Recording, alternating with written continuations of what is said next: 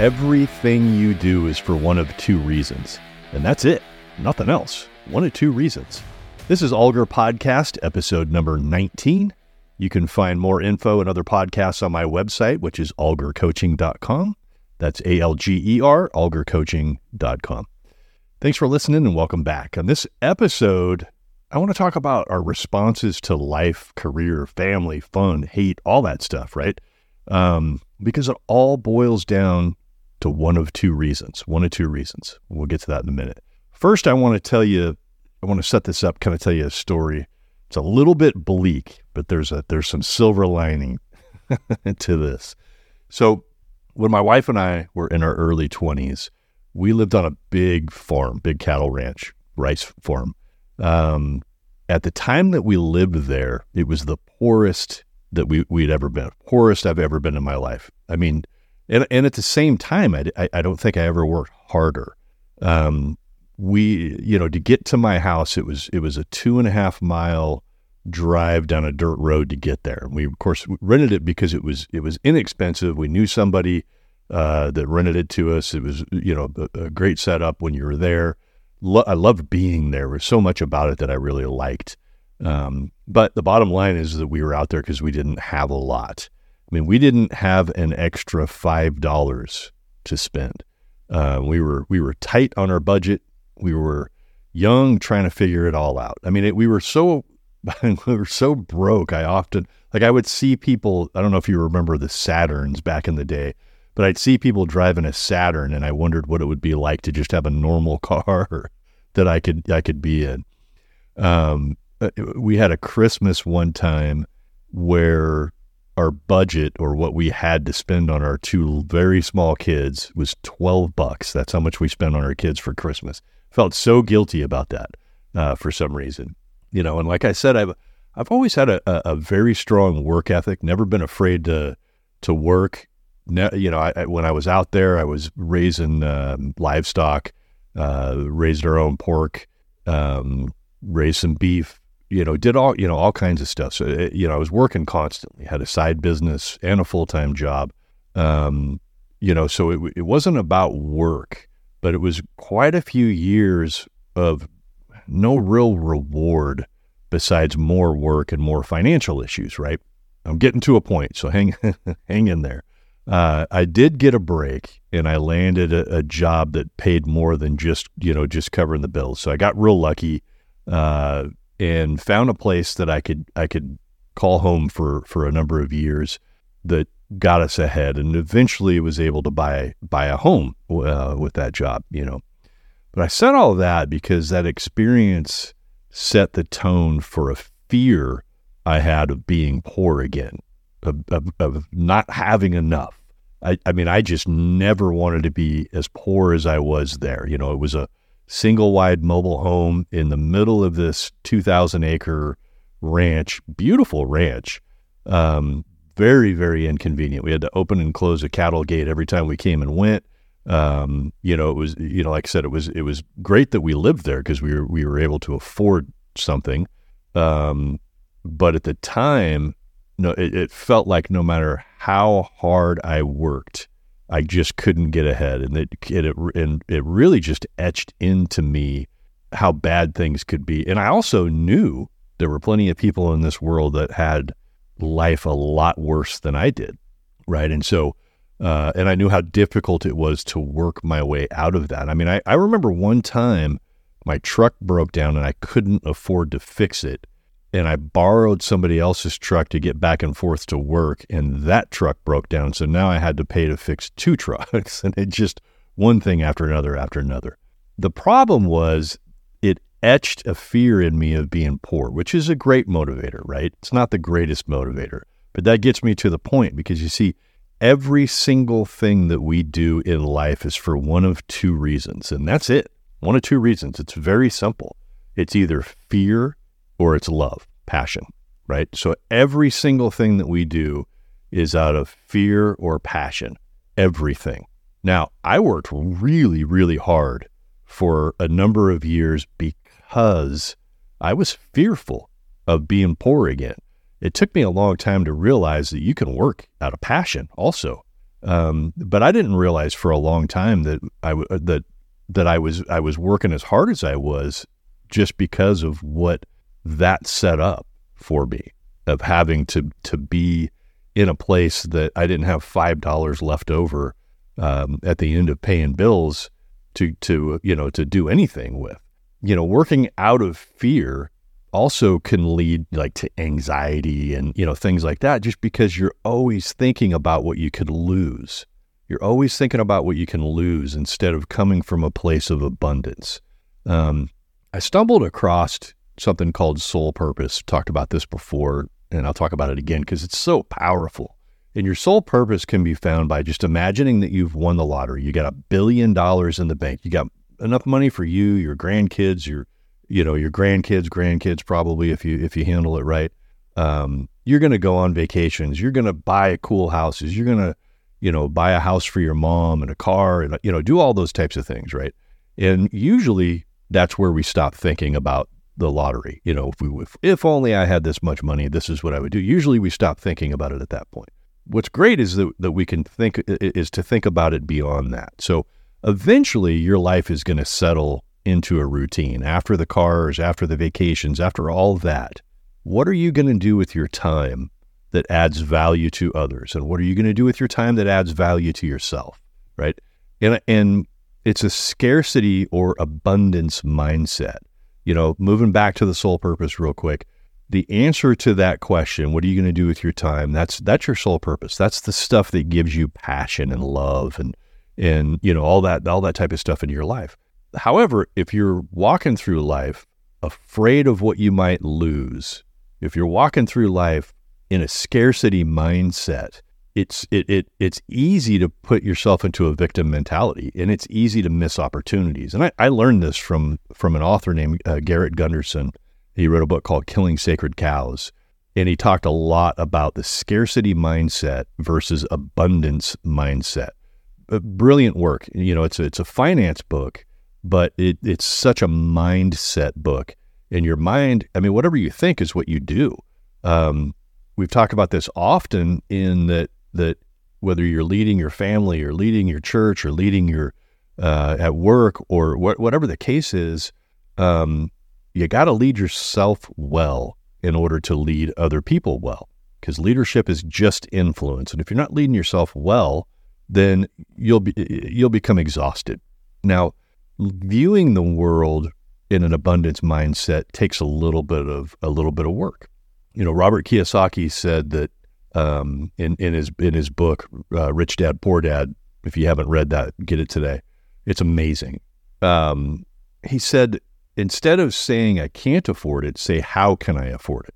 Translated, instead of saying no, I can't do that, how can I do that?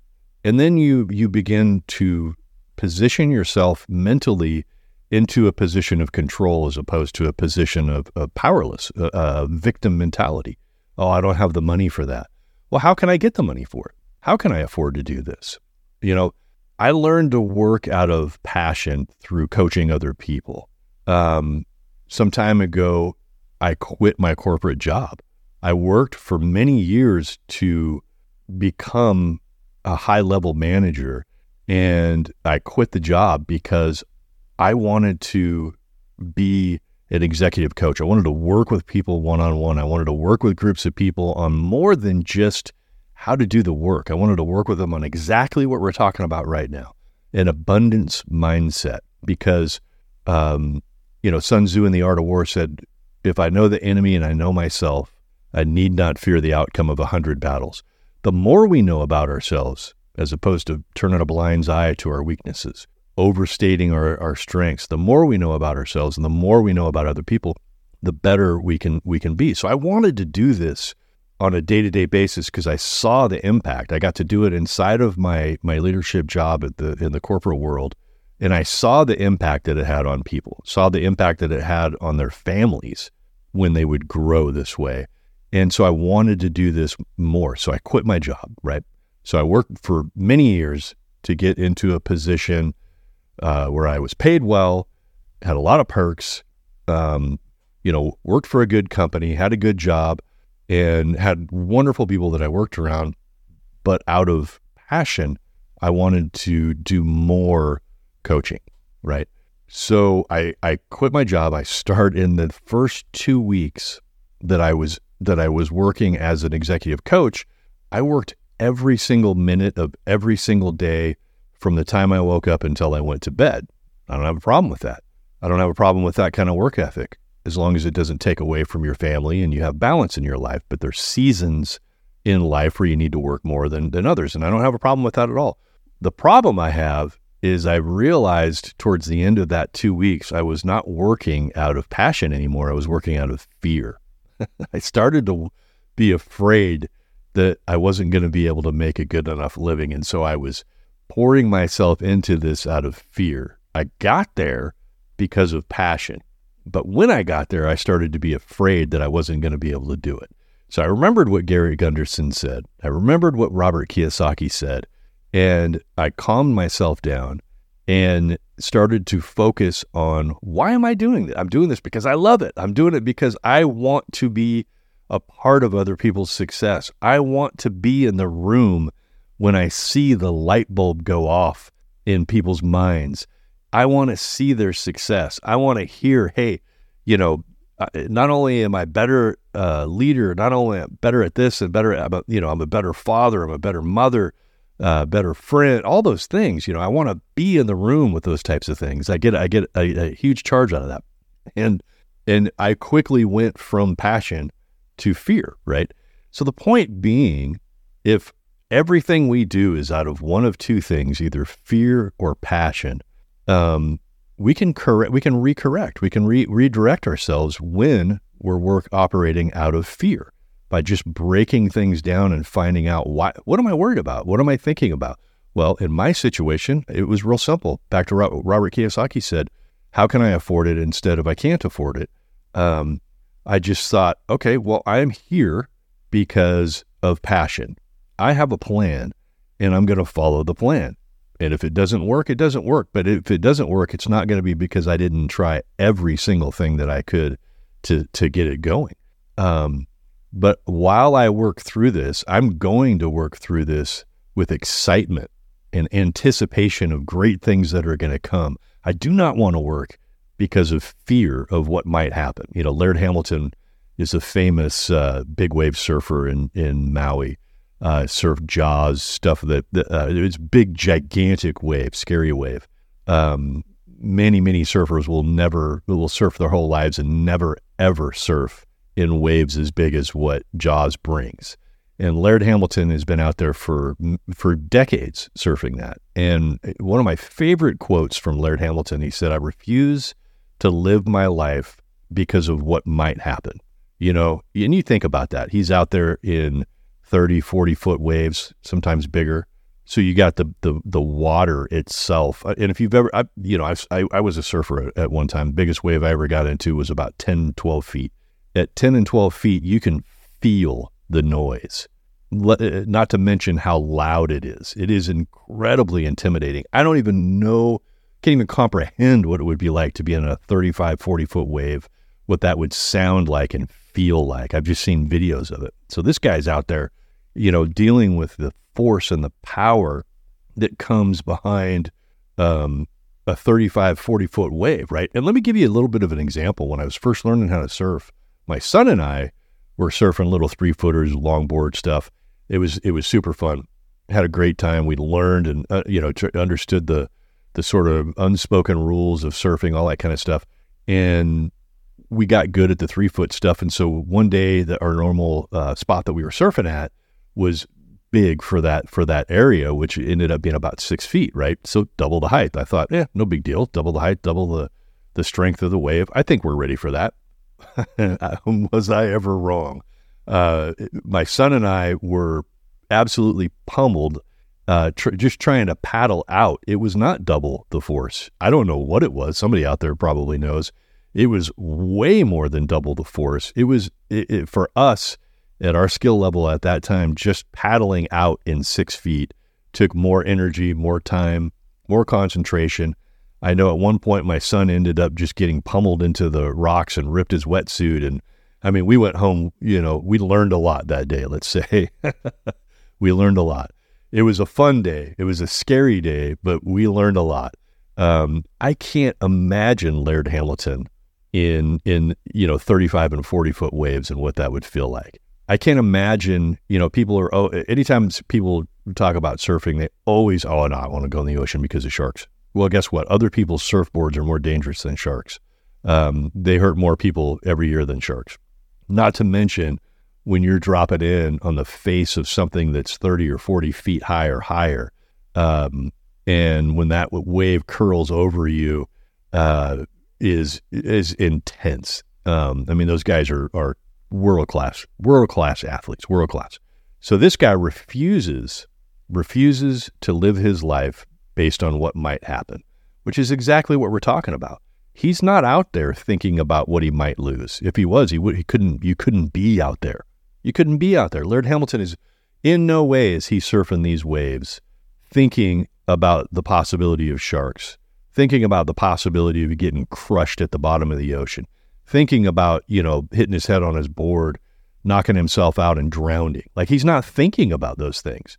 And my guess is he got there by pushing those thoughts out of his mind, because it is one of two things. You're doing what you do because you love it, or you're doing what you do because you're afraid. And we can control that. We don't even have to change what we do. We just have to change our mindset on that. I realized, back to my corporate job, I realized I was saving money. I never even lived according to my what I made, because I saved so much money, right? So I was saving money for my retirement. And the reason I was saving money for my retirement was because I was afraid. I was afraid of getting old and not having enough money, right? And hey, look, saving for retirement obviously is the smart thing to do. So I'm not at all suggesting not to have a plan for your retirement. The problem is I was saving money for my retirement out of fear, not passion, not abundance. I was saving money for my retirement because I was afraid. And then I realized right before I quit, this is one of the deciding factors for me to quit my job. There were many factors, but this is one of them. I realized I don't want to retire. Like, I've been saving out of fear that I might not have enough money when I'm old. And then it occurred to me that I don't want to retire. Like, how did I not know? How did I not know that? I don't want to retire. Maybe, I want to scale back. I'd like to have more freedom in my life. I want the opportunity to do more things that I want to do. And I get to do those things when I think of life and I act in life through abundance as opposed to scarcity. I don't want to look through life in fear. I don't want to operate. I don't want to go to a job. I don't want to wake up in the morning, go through the same routine every morning, drive the same routine every morning to work, do the same job over and over and over, do that for 35 years, then retire, and maybe I do, maybe I don't have enough money. Like, I don't want to live a life like that. I'll do all of those things, but I want to do it out of passion. I want to do it because I'm excited to go where I'm going. I don't want to do it because I feel like the world forces me to be in that position, right? And all of our lives are like this. I remember getting a phone call from a customer. I worked in the pest control industry, right? And I remember getting a phone call from it wasn't a customer, from a guy who had inherited a warehouse from his father or grandfather, something like that. And he had found a bunch of pesticides in a freezer in there, right? In this that belonged to the company that I worked for, right? Now, in this organization, in the pest control world, this can be a pretty scary thing, because you're potentially on the hook for whatever it costs to clean that up, and should be, And so I went out and grabbed, once it went, I got his address, where he was at, all that kind of stuff, and told him I'd come out and remove it for him. And I grabbed a supervisor to come and help me. And so we're driving out to this location. And on the drive out there, he was complaining about, it's always something. It's always something. It's always something to do. You always got something to do. Now, that's one way of looking at that. Another way, if you're working in the corporate world, hey, when a problem like this comes up that is going to be on everybody's radar, this is also an opportunity. You can handle this so well not only are you helping, the environment, but you're also making sure that your company isn't on the hook for potentially tens of thousands of dollars for cleanup. I saw it as an opportunity. I saw it as an opportunity to shine in that particular situation. Now, other situations, I viewed the world through fear. But in this situation, I thought of we can handle this in such a way that our employer is going to be very happy with how we handled it. And it, just two different ways of looking at things.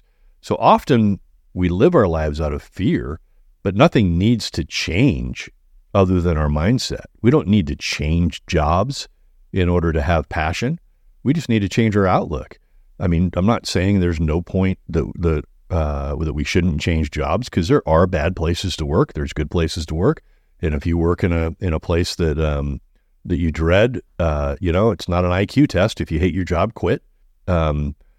Be somewhere where you can be passionate and do the things that, the things that you love, because people want to follow others who are on the journey of passion.